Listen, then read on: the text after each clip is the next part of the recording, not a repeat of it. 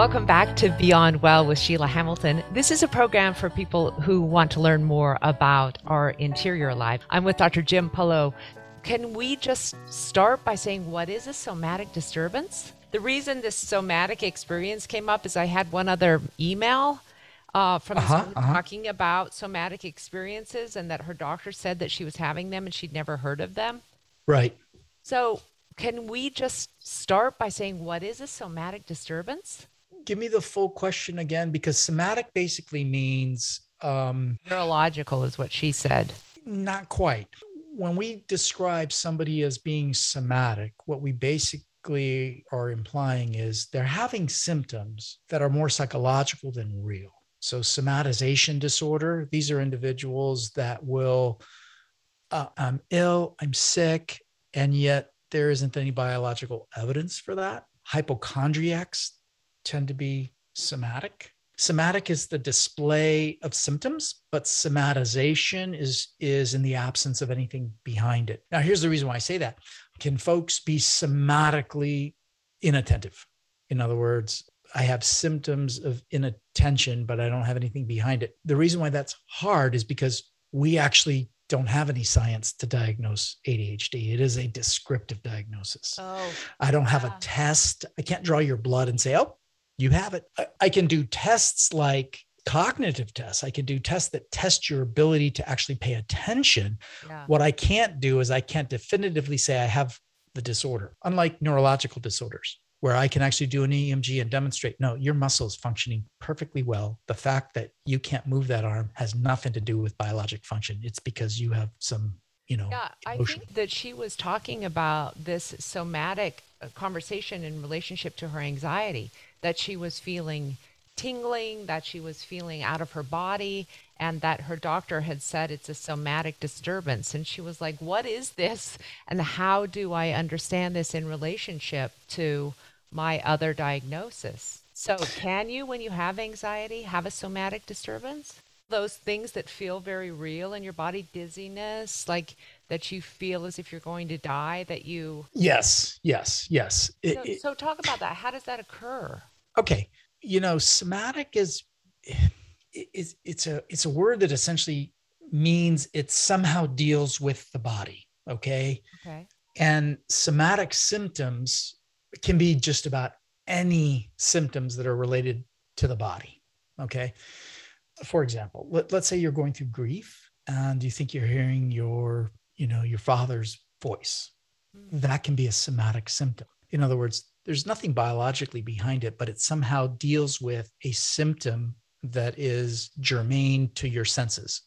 In this one, the sense of hearing. Okay. So with anxiety, it can be a sense of feeling, whether it's a bodily tension, whether it's a pinprickle feel, or whether it's sweating or whatever. So somatic simply means symptoms that you feel related to your body in response to something. That's what it's very complex. It's so fascinating to me, Dr. Polo, because for the person themselves, it's actually happening. There's no question. Correct. Feeling dizzy. There's no question. Absolutely. Nausea. Absolutely. So I'll share with you kind of, in fact, it's a personal case that demonstrates the extreme side of this. It is a disorder called conversion disorder. Conversion disorder. When I was in training, I had a young mother who was an active duty drill sergeant, but she was divorced and single, and had a child. And as a drill sergeant, she had to be at work very early, very long hours, and it was very competitive. And she would, this is back in the 80s where, women really had to work 3 times as hard to get the same recognition as a guy. And she got admitted to the psychiatric unit because she couldn't move her right arm. And they had admitted her initially to the Department of Neurology. They did all kinds of studies and scans. In fact, this is when MRIs were just barely kind of becoming available. They cleared her. They said there's absolutely nothing wrong with her at all. And she had a couple of subtle psychiatric symptoms, kind of an indifference, no matter how many times you describe to her the normal, natural way the body works, her arm wouldn't work. Okay. And conversion disorder is when your mind is struggling with something that is incredibly psychologically difficult and you can't deal with it on a rational level, and your body takes over, so to speak. So here's what we ended up kind of piecing together after 3 weeks of inpatient psychiatric work. By not being able to move her right arm, she couldn't salute. And by not being able to salute, she couldn't be a drill sergeant. And by not being a drill sergeant, she couldn't go to work. And she was horribly conflicted about being a mother and having a career. And she felt like she was a horrible mother and neglecting her 2-year-old, because when she got this job, she went from working a pretty regular 8-hour-a-day schedule, 5 days a week, to working irregular hours, 10, 12, 14 hours, 7 days a week. And she couldn't complain because she was a woman. And she didn't have a spouse at home, because male drill sergeants had a wife at home to take care of the kids. Single male drill sergeants didn't have kids, because if they were divorced, the kids were with the mother anyway. So she couldn't psychologically wrestle with, how do I complain? How do I succeed? How do I have a career? What about my kid? All of that was hugely overwhelming. Well, when we were able to get her to really begin to recognize what she was really struggling with, guess what happened? What? Her right arm could work without a problem. That is so extraordinary. And she also decided, I don't want to be a drill sergeant. Wow. Being a mother is more important.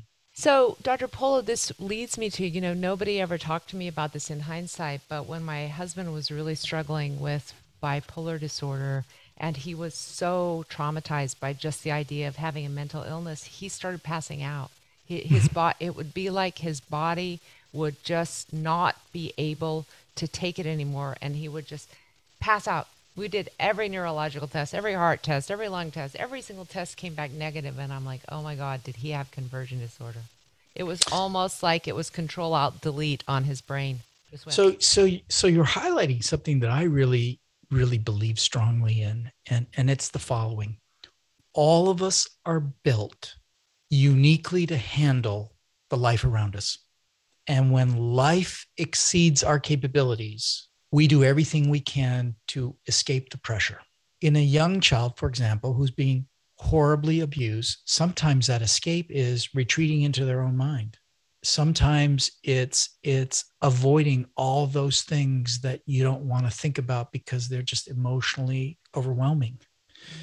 I wouldn't necessarily say that all of us have conversion moments, because that's not a diagnosis. Conversion disorder has some pretty obvious diagnostic characteristics that we go looking for. But I do think that all of us sometimes find ourselves in situations where our coping capacity is exhausted, it's exceeded, and our mind looks for ways to protect us. And ironically enough, I feel that sometimes substance abuse is about trying to escape, sometimes for some individuals, emotional challenge, trying to escape misery, trying to escape, those things that are very hard to deal with, because it kind of takes us to a different place. Yeah. To call it somatic is fascinating to me, because in some way, doesn't it deny the person's experience? In my experience, sometimes physicians will hide behind those kinds of explanations as a way of either doing one of two things. I don't want to tell you that you're just thinking this and it's not real, or they don't know how, or they don't want to take the time to actually explain it. So when I have a patient that is telling me that they're very anxious and that they have a sense of doom, and they think that, something bad is going to happen, as far as I'm concerned, that perception for them is real. And no amount of telling them it's not possible helps. That's not what this is about. And so I don't generally use the word somatic. What I will usually do with folks that are having symptoms that are bothering them is I essentially validate that for them, those symptoms are bothersome and real, Now, what is it that we need to do moving forward? So if you think you're having a heart attack and all the symptoms align, it could be that you actually need to go to the ER to get tested.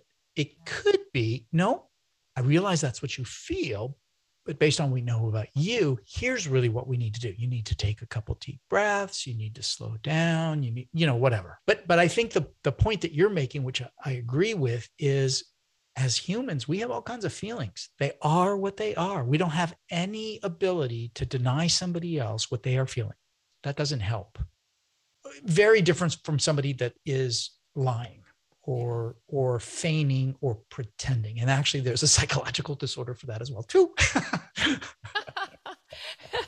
I just find it fascinating because I've heard more often from women who will say that someone has been told that's a somatic disorder when male physicians don't want to deal with what they're experiencing. Yeah. And boy, that's offensive, isn't it?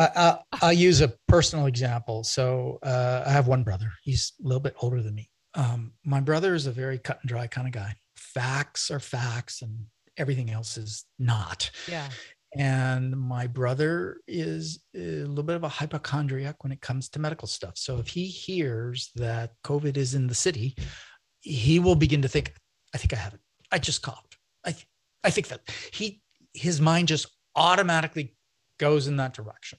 He shared with me years ago, Jim, I don't know how you could be a doctor. I could never be a doctor and see sick people because I know that I'd fall apart thinking I have everything they all have.